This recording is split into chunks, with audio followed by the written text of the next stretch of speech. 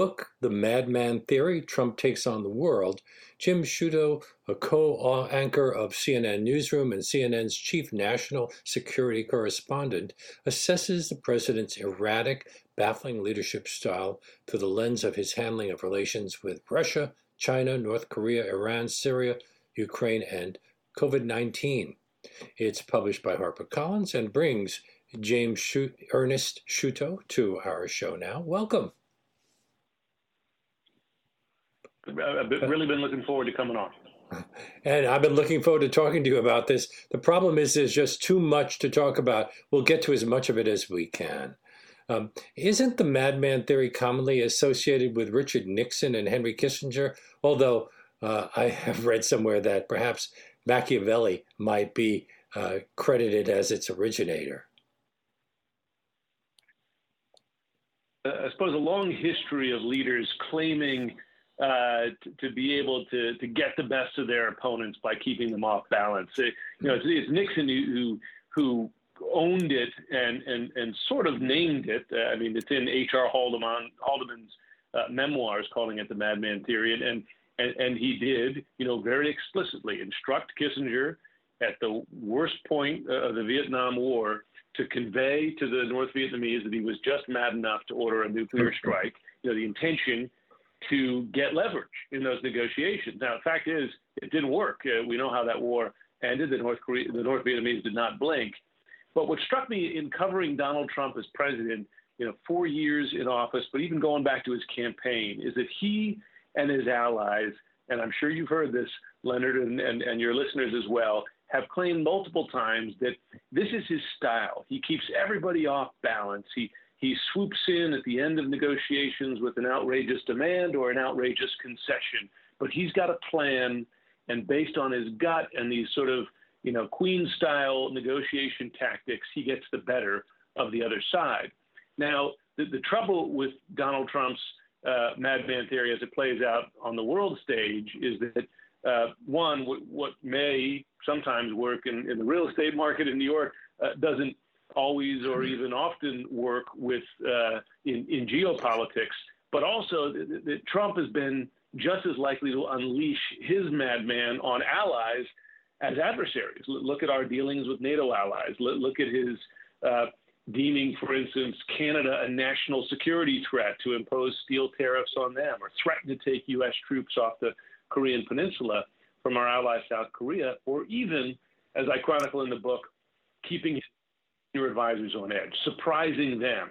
They saw him as unpredictable and as disconnected from any broader strategy. So Trump has put his own very Trumpian spin on the madman theory. What, was he doing this when he was just in real estate, or is this something that came up when he became president? Do you think he read Herman Kahn's book, Thinking the Unthinkable, where Kahn wrote that to look a little crazy might be an effective way to induce an adversary to stand down? In the White House, I'd be surprised if he read the book, but he has claimed he doesn't read to have used that tactic in real estate. There's a little bit of, he references this in the art of the deal at times, but what you discover or what you reinforce from speaking to people who work with him in government is that so much of this is presentation as opposed to reality. Right, that there's a paper tiger aspect to the way he approaches the world, because, for instance, he claims to be putting, say, the Putins or the Kim Jong-uns or the Xi Jinpings of the world off balance. See their dealings with him, their view of him, and again, this is based on folks who work for Trump at the most senior levels. They're quite often, or more often than not, playing him. Right? Mm-hmm. Eric, leader, getting on a phone call with him and convincing him to remove troops from Syria to serve Turkey's interests. Kim Jong-un, over the course of 4 years, just based on the record, clearly playing Trump, expanding his nuclear program while claiming to have this bromance. So, there's a lot of professed strength or wisdom in theory that doesn't that isn't corroborated by how it played out in the real world. You say that by numerous accounts, President Trump, I'm quoting you, as commander in chief, is self confident, impulsive, skeptical of official advice, foreign allies, and career diplomats. He's willing to ignore information, contradict and defy advisors, and he believes that he alone knows best. So, what effect does that have on the people who are supposed to advise him? For example, in the intelligence community, have they given up? Because, this is the thing. There are still a lot of, thankfully, true believers out there, right? Folks who believe in their jobs, believe in the institutions, and they're doing their best in the midst of this. Now, everybody has their limits, right? And we've seen that. For Jim Mattis, the limit was the withdrawal by tweet from Syria, and Mattis resigned. Others resigned at different points, but others are still hanging around. I mean, it's interesting. I speak to Sue Gordon for the book. She was the number official and was going to be the number one until President Trump forced her out. I think he dropped out. You dropped out. She was the second highest ranking intelligence official before she quit. Right? Stop because she wasn't loyal enough in Trump's view, right? And we saw who the president then installed as director of national intelligence, a political operative, who then proceeded to go on a loyalty purge inside the institution. This is a woman who served for decades, and the way she described the president is, and she briefed him many times, is that he is reflexively contrarian. If you say one thing, if his advisors recommend one thing, he'll say the other. Well, why can't this be true? And the point she makes is, listen, that's fine if you're questioning my opinion or analysis, right? Because people could look at the same set of facts and come to a different conclusion. She says where it becomes problematic is when he, Tim, and she describes this in the book, when you present him things that we know, not things that we're guessing at, things we have seen, observed, or even objective facts like, say, the extent of a pandemic, right? Or Russian interference in the election. And the president, because it's inconvenient to him or doesn't suit his views or short-term political interests, will just deny it. And that's a remarkable approach to have for the commander-in-chief. But he even goes against the conventional wisdom on something like NATO, which many people feel has been a stabilizing force since the end of World War II. What reasons does he have? Is it simply that he complains that we spend too much money on it and our allies don't put enough money into it? Of things. One, big picture, the president doesn't understand or have an appreciation for alliances.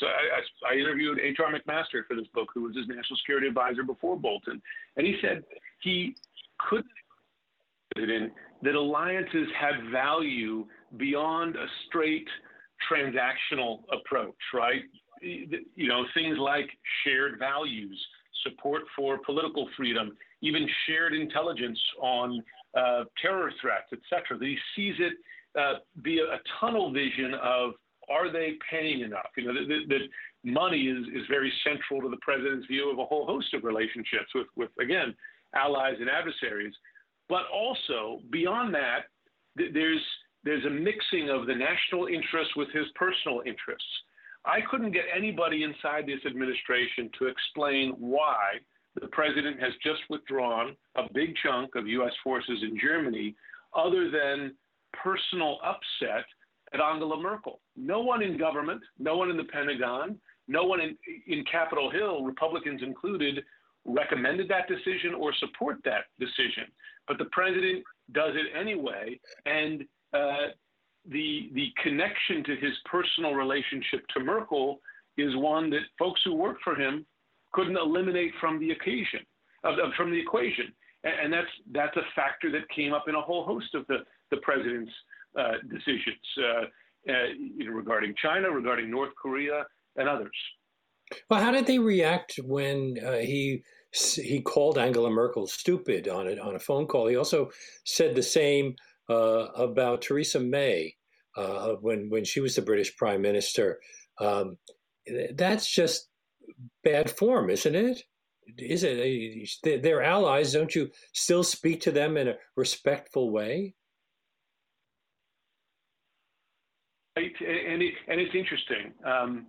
He has another of his senior advisors described to me, and this is someone who advised him on Russia, that oddly, almost inexplicably, he has greater hostility towards allies than adversaries, in that he looks at it, everything is a zero-sum game, right? We're all dirty players in a dirty game. But he has more animus against them because he thinks they owe us something, that because the U.S. has deployed troops on their shores to defend them, etc., they owe us more. Therefore, he looks at them with even greater skepticism in some circumstances than he does with a Putin. I mean, it's remarkable. It's not just upsetting the status quo. It's the mirror image of the status quo on these things. And by the way, it denies, ignores, or refuses to see the very real threat that these countries pose to us.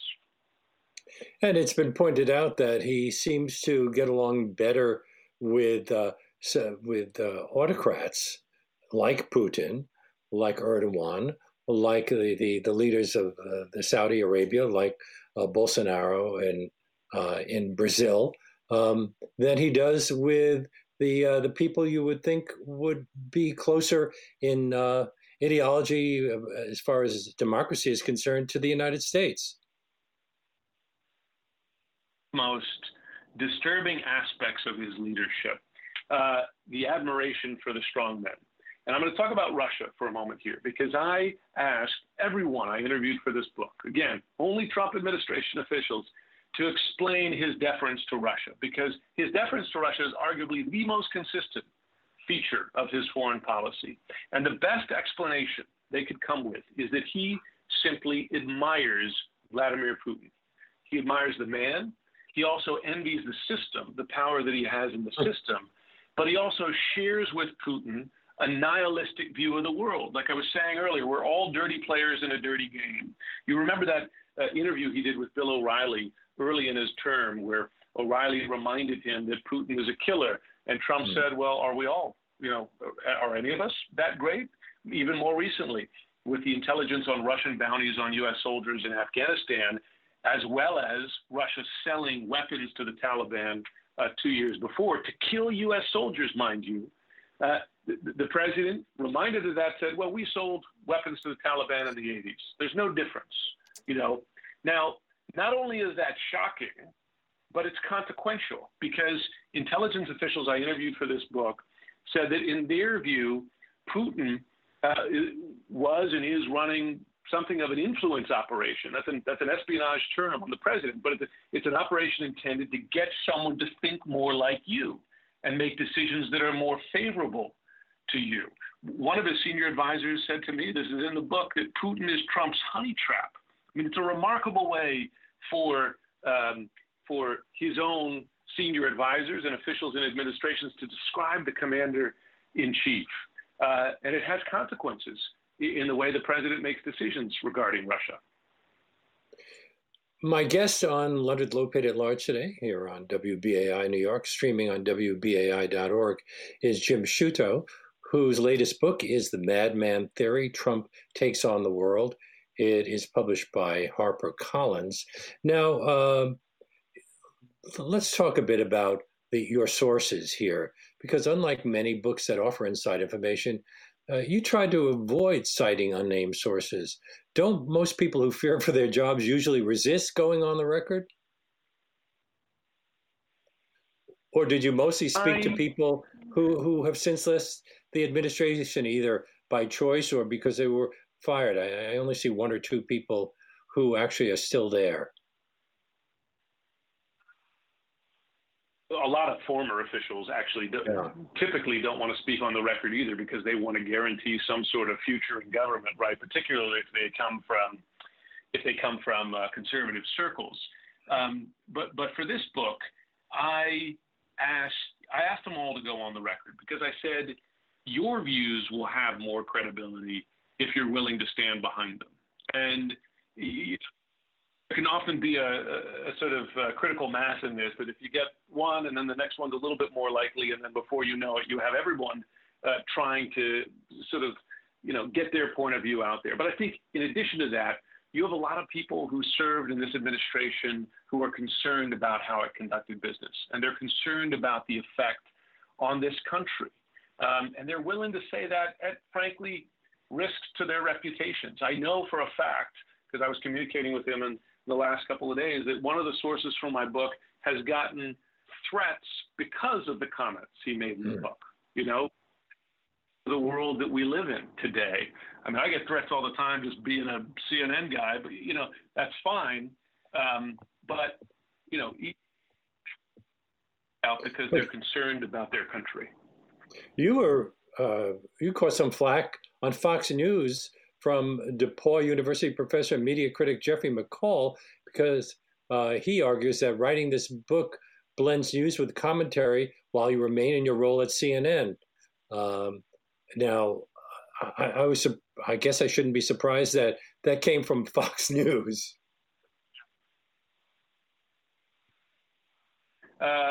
Before the book came out, and they clearly hadn't read the book, right? They hadn't read the book to know that these were comments on the record. They hadn't read the book to know that I speak to both critics and loyalists of this president.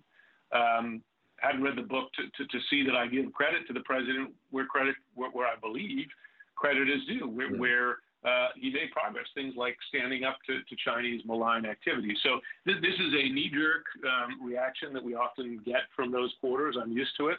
I did, by the way, get a very positive review in the Washington Examiner, which is a conservative publication. My goal here is I entered with an open mind, and I tried to approach this journalistically by speaking to as many people as possible and just asking them to lay it out. So it's not intended to be an editorial. It's intended to be a before and after, in effect, of Trump's effect on the world. So some of the people you interviewed are Mick Mulroy, the former Deputy Assistant Secretary of Defense for the Middle East, Susan Gordon, the country's second highest ranking intelligence official at the time, Fiona Hill, the former European and Russian Affairs Director on the National Security Council, Joseph Yun, the former special representative for North Korean policy, Steve Bannon, and somebody who's still very much in the news and in the administration, Peter Navarro, Trump's trade advisor. Now, Peter Navarro says that Trump's pragmatism is an asset, and he insists that Trump is the hardest working president in history, despite the evidence to the contrary. Does he not ever see that video of Trump just walking around or playing golf and tweeting all the time?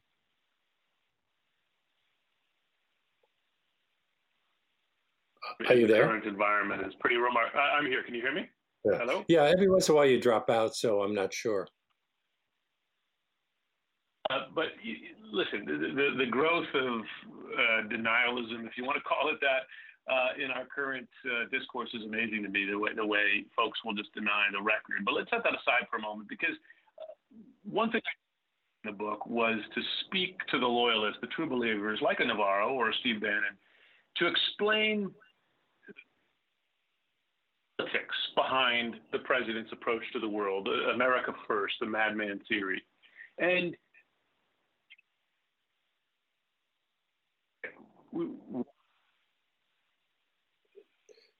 I have a feeling we're going to have to try to get a new connection here. You're dropping out a lot. Is that better? Can you hear me now? Now it's better, yes. Much better. Okay, good. Sorry. I'm going to stick. This is probably just a better. I'm sure all of us, everybody listening, has been in that moment before when you lose the signal. But if you talk to the we folks, see it on CNN a lot.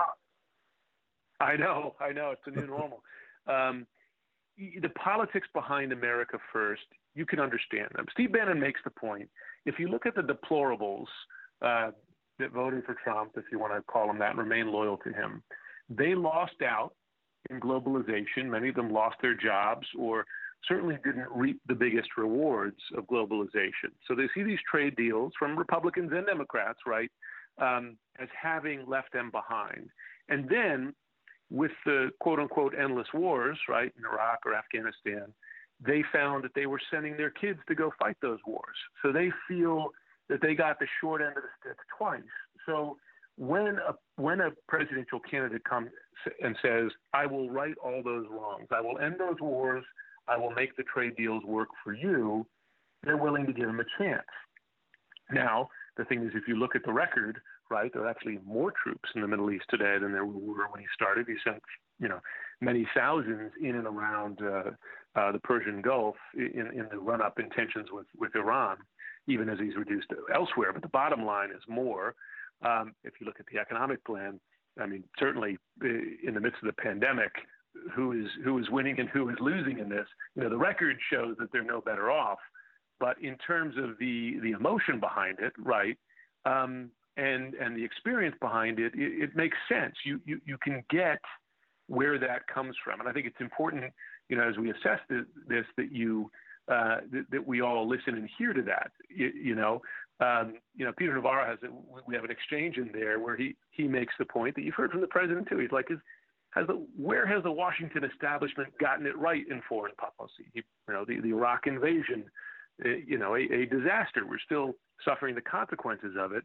So you can see where they can make that argument. The trouble is, when you look at the before and after of his 4 years in office, North Korea is more, not less of a threat. It's got more nukes now. Kim played Trump, you can argue. Iran is closer, not further from a nuclear weapon. Russia, for all Trump's claims of being tough on them, is more, not less aggressive. So when you look at the bottom line, there's really not a record to support the argument. But his defenders sometimes bend over backwards in a really weird way.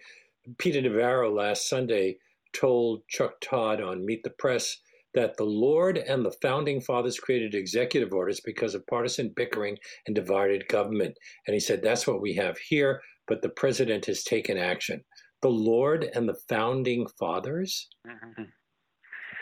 Yeah, I mean, some of the rhetoric, it almost makes you smile, except that it has a real effect. It's this is the other aspect that is Soviet, frankly, is this attack on the truth, right? Attack on facts, even the facts of a global pandemic. Are the deaths really real? Are they really from COVID?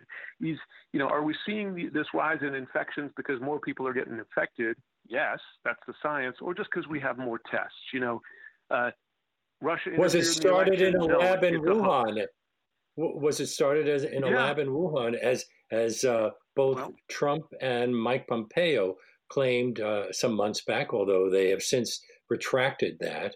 But it continues within the administration. For example, Navarro has been a harsh critic of Dr. Anthony Fauci, saying that his own qualifications for looking at the science is that he's a social scientist with a PhD. Now, Dr. Deborah Birx appears to have joined Dr. Fauci in the Trump administration doghouse. In both cases, they are probably the best qualified to talk about COVID-19. Well, there's an assault on the truth, right? There's this sort of, if nothing's true, right? I mean, we had Kudlow on our show the other day, and we were quoting him economic statistics that countered his point of view. And he said, well, you've got your economists, I've got mine. It's like, no, there's data here. Same one on hydroxychloroquine. Well, you've got your doctors, I've got mine. Well, no, actually, we've got the FDA here who's made a decision based on science. But the reason I bring up Soviet, that was a classic Soviet thing, right? Is if you assault truth, then there is no truth, right? You create enough questions about all this kind of stuff, and some people just throw their hands up in the air and say, well, do we really know? We don't really know. That's just CNN saying that, or the Democrats, or government bureaucrats. It's a remarkable thing to see in the 21st century in American democracy. Let's talk a bit about China. Didn't you major in Chinese history at Yale, and then served as chief of staff to U.S. Ambassador Gary Locke at the U.S. Embassy in Beijing from 2011 to 2013? Also, were stationed in Hong Kong as a reporter on economic developments in Asia. So You know a bit about China. I suspect that gives you insights into what's been going on, how the president has switched from what felt like deference to China to suggesting that it's our number one enemy, although with some exceptions to that. What changed? Trade, tariffs, or the what he's been calling the Chinese virus and the Kung flu? Mm-hmm. Yeah, China has been a really focus of mine for 25, 30 years. First thing I studied, first place I lived, and later worked, both as a journalist and in government. And this is one of those cases in the book where I give credit where credit is due, because the president stood up to Chinese bad behavior, right, in ways that previous administrations of both parties refused to do, or were reluctant to do, or were fearful to do. I tell a story in the book which is indicative, meant to be illustrative of my own view of it. Is when I was in the embassy in Beijing as chief of staff to the ambassador, we had, from my perspective, both our proudest moment, one of our proudest moments, but also a disappointing one. And that is when the U.S. took in, if you remember this, the blind dissident Chen Guangcheng, who fled to the embassy, fled house arrest. Here was a guy who had challenged China's one-child policy and all the things that came with it, including forced sterilization. Anyway, the U.S. welcomed him in to protect him. That was great. But then, after a few days, you could tell that the feeling had turned, and that the focus became getting him out. This is too disruptive for the U.S.-China relationship. Too much concern about how China would punish the U.S. as a result. And I tell that story because I say, okay, here comes Trump, and he says, enough of that. We're going to stand up and call it out. Welcome. And by the way, I think that approach is not going to change too much, even when President Trump is out of office, whether it is in 3 months or 4 years. The trouble is, what we find ourselves in 2020 is on really a spiraling standoff, escalating and escalating again. And that's a dangerous place to be without an end game. And like with so many things, Trump, in his approach to the world, there's a lot of bluster, but not a lot of strategy. No end game with Iran or Syria or Russia or now China. And that's a dangerous place to be, particularly when you are ratcheting up the tensions. There are people who serve Trump, advise him, who believe there will be war with China within 5 years. Steve Bannon says that on the record in the book. That's a remarkable place to be. In a pair of interviews this Tuesday, the president said Joe Biden is weak on China, adding that, quote, if I don't win the election, China will own the United States. You're going to have to learn to speak Chinese if you want to know the truth. But then when he was asked about John Bolton's claim that he told Xi to proceed with detaining Uyghurs in camps in Western China and about China's crackdown on political freedoms in Hong Kong, Trump chose not to condemn the repression. Instead, he trashed John Bolton. Yeah. Well, this is the thing about Trump. One other consistency of his approach to the world and to his own administration is if you get on the wrong side of him, you are the enemy, right? You are second rate. I always should have known. You don't know what you're talking about. You're a closet Democrat. I mean, that's the one. And John Bolton, of all people, right? The rightest of the right in the Republican Party. And this is a phenomenon in his administration. I saw it with many people who served him, and loyally, once he calculated that they weren't sufficiently loyal, he destroyed them or attempted to. And by the way, he brings the party along with him on those people, right? Unleashes Fox News and other loyalists. It's a difficult place to be for many of these people. You look at Alexander Vindman, not only getting forced out of the White House, but eventually forced out of the military. That's the price you pay for getting on the wrong side of Trump. I want to also talk about North Korea, Iran, and a bunch of other things. We'll do it after we take a little break here, so stay with us. This is Leonard Lopate at Large on WBAI New York 99.5 FM, streaming on demand at WBAI.org. stop the testing right away. Show's over, folks. It'll vanish any day. It's a deep state hoax. Need some help, don't look at me. You're on your own. I'm protecting Robert E. Lee and Roger Stone. In the country, the cries for justice ring through the streets tonight. But in the White House, the might is right house. The liar tweets tonight.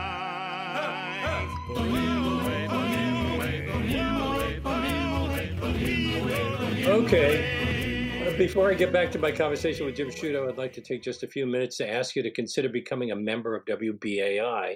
We need all of our loyal listeners to step up right now and to go to our website, give2wbai.org. That's give and then the number 2, wbai.org, or to call 516-620-3602 to help keep this show and this station on the air in the wake of the financial losses that we've suffered because of this terrible pandemic. Again, that number is 516-620-3602, 516-620-3602, or you can go to our website, give2wbai.org. And one great way to support WBAI throughout the year while spreading out your own financial commitment so that it's only a small amount taken out of your credit card or your bank account each month is to become a sustaining member of this station, what we call a BAI buddy. And joining me now is my executive producer, Jesse Lent, to tell you about a special offer for anyone who signs up to become a BAI buddy during today's show. Hi, Jesse. Hi, Leonard. Great to be here. Yes, as Leonard was saying, BAI buddies are sustaining members of the station. They keep us on the air, really. They keep us having that monthly influx of funding that we need because BAI doesn't accept corporate underwriting or sponsorship of any kind. We're the last station on your New York City dial powered 100% by listener contributions. So if you become a sustaining member of the station by making a contribution of $10, $20, $30 a month, whatever amount you're comfortable with, for $10 or more, take it out of your credit card, your debit card, whatever's easiest for you. You can cancel at any time. We would be delighted to send you the book that Leonard has been discussing today, The Madman Theory, Trump Takes on the World, by our guest, Jim Sciutto. And it's really a chance to take a step back and look at this presidency. Certainly the foreign policy aspect of this presidency specifically from the bird's eye view, which Leonard is obviously one of the main things that we try to do every day on Leonard Lopate at Large. So please, whatever level you're able to show your support for the show and the station that brings it to you weekdays from 1 to 2, it all helps. Give us a call. 516-620-3602, or go to our website, give2wbai.org, and please help support this independent station because really we are a unique station, and in this case we have we give you an hour of conversation, insight, and knowledge with every installment of this show. I want to get back to Jim Sciutto. Anything else you want to say, Jesse, before I get back to my guest? Just two real quick points, Leonard. The first one is before in the past, we've talked about how we like to sometimes line a few shows up back to back and have a kind of theme. And so I just wanted to let listeners sort of in on our thinking, which is today's show with Jim Sciutto, tomorrow's show when we're having Jeffrey Toobin talk about his new book, True Crimes and Misdemeanors, the investigation of Donald Trump. And then Monday's show, we're having Eric Alterman discuss his book, Lying in State, Why Presidents Lie and Why Trump is Worse. This is our 3-part summer series on where we are now in America, thanks to the man sitting in the Oval Office.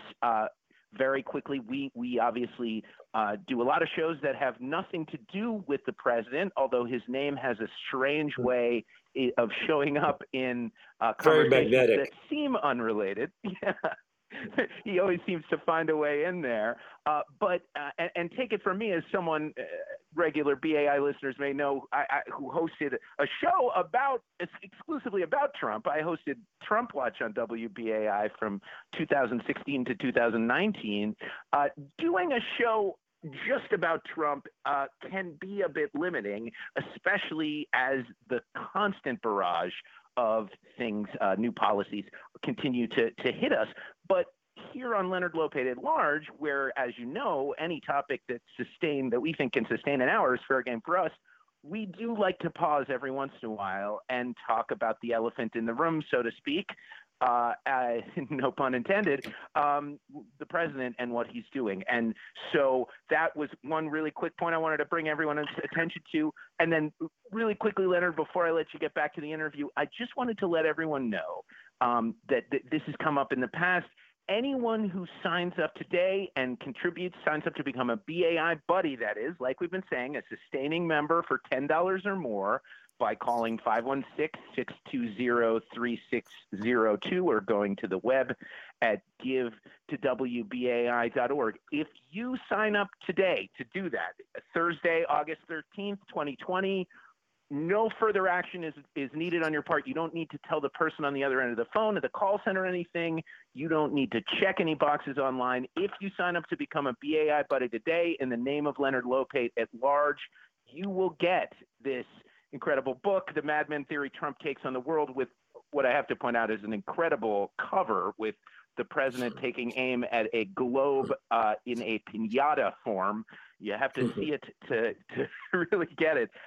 We will send you this book. But whatever level you are able to contribute to the station, it all helps. And the pandemic, as we've been saying, has made it even more important to step up. So one last time, the number is 516-620-3602. The website is givetowbai.org. If you become a sustaining member, you get a free copy of the book we've been discussing, The Madman Theory Trump Takes on the World. But whatever level you contribute at, thank you from all of us at the show and all of us at WBAI. And now I'm back with Emmy Award winner, George Polk Award winner, Edward R. Murrow Award winner, a number of other awards, a best-selling author of a previous book, The Shadow War, and now this one, The Madman Theory. Let's talk a bit about North Korea. Why do you think that Trump's relationship with Kim Jong-un has blown hot and cold throughout his presidency? Because when in 2017, the president called Kim Little Rocket Man. Kim responded by calling Trump a dotard. And there was strong fear among senior members of his administration and the Pentagon that might actually lead to launching a military action against Pyongyang. And now Trump has kind of declared his love. He said the two of them fell in love a couple of years ago. So what's going on here?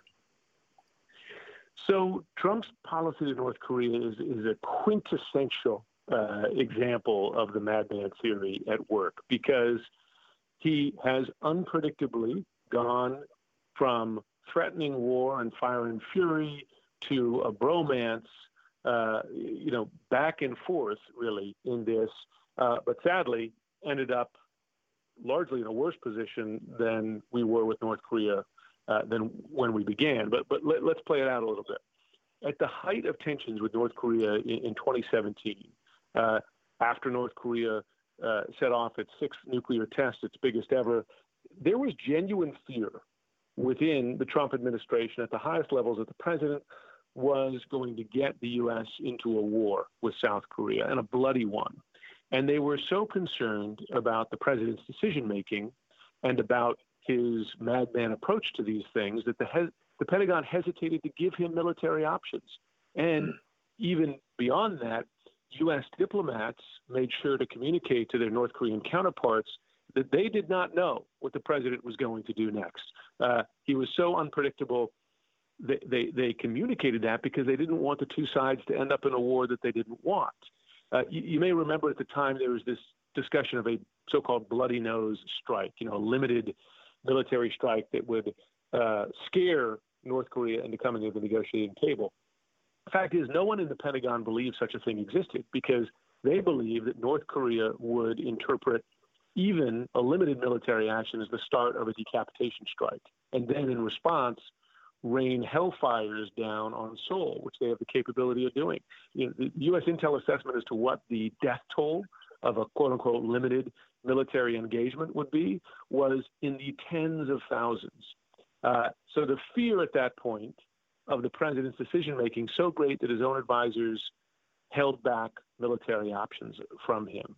That one of those remarkable instances of distrust. Now, what happens is the president takes a 180 turn the next year going for this summit diplomacy, and once again, contrary to the advice of his most senior advisors, no one was opposed to attempting diplomacy, but they were opposed to this idea that diplomacy by itself would somehow change North Korea's fundamental calculations. The president was convinced that personality alone could drive this. The intel assessments and the diplomats were telling him, listen, you got to get concessions before you do this because we don't trust them. And as it turned out, the president was wrong. So 1 year of fire and fury and 3 years of the love affair have left North Korea with a bigger, not a smaller nuclear program. And it's an example of where the madman theory played out and the madman theory failed. Joseph Yun, who served as President Trump's special representative for North Korea policy until 2018, told you, we used to only think of Kim Jong-un as unpredictable. Now we had Trump as unpredictable, and I would communicate that. You said that when there were escalating tensions with North Korea and also Iran, the president's advisors hesitated to give him military options because they feared that he might accidentally take the U.S. to war. He's pulled back every time, hasn't he? He has to the general degree, and as you mentioned, I recounted how it took place with North Korea, but it happened again with Iran in 2019, where again his own advisors and officials in the Pentagon were concerned the president, if not intentionally, they don't believe he intentionally wanted to get the U.S. into a war, but that he might bluster the U.S. into a war by miscalculating. So again, U.S. officials took the remarkable step of communicating to their counterparts on the enemy side, in effect, in Tehran. They did not know what the president was going to do. And Mick Mulroy, the Deputy Assistant Secretary of Defense for the Middle East until last year, says that we told allies that we didn't know what the president would be willing to do against Iran. He said it was possible he could make a decision that would lead to an escalation of the conflict, and that escalation could lead to war. So they needed to relay that to Iran. So they realized not even his staff knew what would happen if they attacked another oil facility, for instance. This is a pure example of the madman theory. It is, and this is the thing when you quote a Fox commentator saying that this is an editorial piece. These are the judgments of his own advisors who were in the middle of it. They were in the room as the decisions were being made and the messages were being communicated. It's their view of this. Now, to be fair, and I write about this in the book, with all things Trump, what is folly to some is wisdom to others. And, the Navarros of this world will still claim that this whole thing has worked and that the world respects the U.S. now. Now, if you look at the way leaders such as Putin, Kim, Erdogan, and others have acted, actually, it's frankly hard to support that argument. Is this the reason that Defense Secretary Jim Mattis quit? He wouldn't budge at the time. So when you go against Trump, should you assume that you're going to either wind up being pushed out or quitting? Yes, sadly. I mean, for Mattis, everyone has their limits, right? For Mattis, the final straw was the withdrawal by tweet from Syria in December 2018. Mattis, in his letter, says, alliances are important to me and to the country and to our security, and I can't stand by while we run roughshod over them. So that was his limit. Everyone has their limits, and some don't have the choice. Susan Gordon served for decades as an intelligence official and analyst, and the president deemed her not sufficiently loyal enough, and then instead puts in as director of national intelligence, by the way, a position created to take the politics out of intelligence because of the problems that caused in the run-up to the Iraq War, put in a flat-out political operative who then followed through on a sort of loyalty purge inside the intelligence agencies. So, the sad fact is it doesn't end well for virtually everyone in the administration. Everyone has their limit when the president deems them not loyal enough, and he goes on the attack.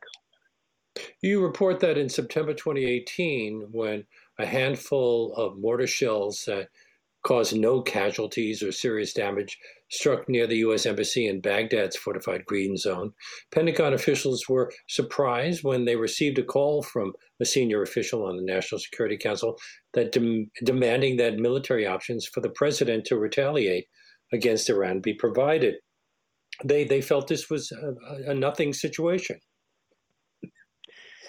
They did. It was just another example of how the president used and viewed the military, right, as a sort of tool to be used as a threat at any point and without consultation.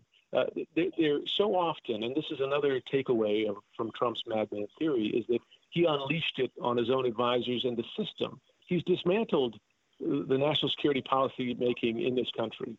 The policy making follows the decision. It follows the tweet. You don't have grand debates in the Situation Room, a discussion of the strategy and the end game, et cetera. You have the president who makes a decision on the fly, and everyone else has to line up or at times try to stand in the way of his worst impulses. You mentioned an incident with Iran where a tiny attack that caused no damage. The White House is looking for military options against Iran, and then the Pentagon slow rolls him because they say that this is not the time to do that. In Syria, I tell the story about how twice, when the president ordered the withdrawal, the Pentagon found a way to delay, to do it in a half measure, but hope that his attention would turn so that they could maintain the mission there, and it worked. There's a paper tiger aspect to this whole thing, as I was saying, that this projection of strength abroad, that's not the way the foreign leaders view him. And this projection of strength at home, it's not the way his own advisors view him or even behave under him in many circumstances.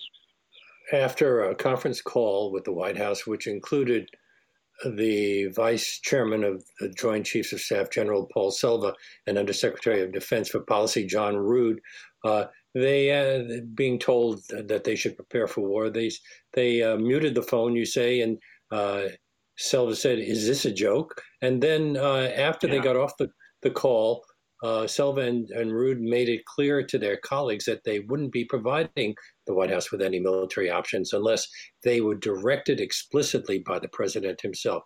But on the other hand, in June 2019, President Trump balked at retaliation when Iran shot down a U.S. drone over international airspace. And U.S. warplanes were already in the air. So I guess the Pentagon thought that this was a cause for some kind of retaliation. You have a pendulum swing, a rapidly swinging pendulum between military action and pulling back military action with this president, looking for options after a minor strike, pulling back retaliation after a major strike where Iran shot down this massive U.S. drone over international waters, but then later taking the move that none of his predecessors would take, which is to kill Qasem Soleimani, arguably the second most powerful person in Iran, in a remarkable strike, which, and let's be fair, in the aftermath, there was talk of that unleashing a war. It hasn't happened. You can say, the president got away with it, sent a message. I mean, we should be clear. Iran often delays retaliation for months or even years. That doesn't mean that we've seen the end of this, but still. But they did retaliate. They struck a U.S. far and right. They did retaliate. They struck a U.S. base in Iraq, and that injured dozens of U.S. service members. And right. Some people say it's grateful. They're grateful that the attack didn't happen on Iranian soil. Yes, and I tell the story of that, how the president, denied that was even consequential. Oh, a couple guys had some headaches. Well, anybody who's, and I've spent a lot of time in these war zones and met folks who suffered traumatic brain injury, it is not just a headache. It has debilitating effects. So they did strike back and they did injure U.S. forces, perhaps not to the degree that some had feared, right, yet. But again, that's always with the caveat so far, right? We don't know what happens next in that conflict. Now, not long after he was elected, the president, if I remember correctly, gave a speech that was critical of the FBI and the CIA and invoked the concept of the deep state. So what are his relations with those agencies like? In recent times, he has gotten rid of some of the top leaders and put in people who are friendlier to him. So are their relations better now? No, in a word, sadly. There's a deep morale problem in many of these agencies. Susan Gordon speaks very openly about it. She says, listen, the commander-in-chief has every right to question my judgment or analysis or opinion. But when he questions and I'm paraphrasing her words here, but her patriotism or her loyalty and dedication, that, she says, is harder to take, and understandably so, and harder to forget, right? So, and it's not limited to her, because the president has lodged these attacks not just at individuals, but entire institutions. Just in the last couple of days, he's now going after the director of the FBI more and more. He's already attacked the FBI, but Christopher Wray, the president, attacking him as insufficiently loyal.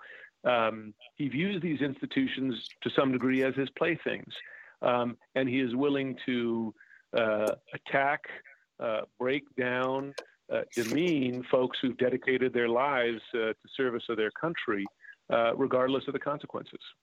But it's been suggested that the reason that the intelligence community has offered as a counterbalance to charges that Russia is doing things to support Trump's reelection, that China and Iran are favoring Joe Biden, that really came after pressure from the president. Yeah, I found that juxtaposition pretty remarkable. My spidey sense went right up when I saw that. So here's Russia that once again is interfering in the election to benefit Trump, which, by the way, is the assessment that Trump for 4 years has tried to denigrate, deny, including in that Helsinki moment. And here they're doing it again. But by the way, Russia, China, and North Korea, and Iran rather, also interfering, which is true. A lot of countries are interfering in the political process. And by the way, they want Biden to win. Okay, to what degree? Because notably, what was notable about 2016, right, was the depth and the extent of it, the stealing of the DNC emails and the strategic release of them, the stealing of the Podesta emails, the strategic weaponization of them, right? I always remind people that the Podesta emails came out 22 minutes after the Access Hollywood tape dropped. I mean, this was intentional. And now you have Russia sending a pipeline of information, it appears, via a Ukrainian lawmaker that is in touch with two GOP lawmakers, Ron Johnson and Devin Nunes. It's happening again, going right after Joe Biden. What evidence do we have that Chinese and Iranian interference is denigrating Trump to the degree that Russia is denigrating his Democratic rival? It was a convenient juxtaposition of assessments. We've run out of time, unfortunately, and there's so much more to talk about, but thank you so much. We've been talking with Jim Sciutto about his latest book, The Madman Theory, Trump Takes on the World. It is published by HarperCollins. What a pleasure. Unfortunately, that brings us to the end of today's show. If you're just discovering our program and would like to hear more of our 1-hour deep dive interviews, you can access past shows streaming on demand at WBAI.org. We're also available as a podcast on iTunes or anywhere else you get your podcast. A reminder that WBAI is in a very difficult financial position because of the pandemic. If you value this kind of informative, in-depth interview, that we bring you from 1 to 2 p.m. every day, please go right now to our website, give to WBAI.org, or call 516-620-3602. Join us again tomorrow when CNN Chief Legal Analyst Jeffrey Toobin will discuss his latest book, True Crimes and Misdemeanors, The Investigation of Donald Trump. See you then.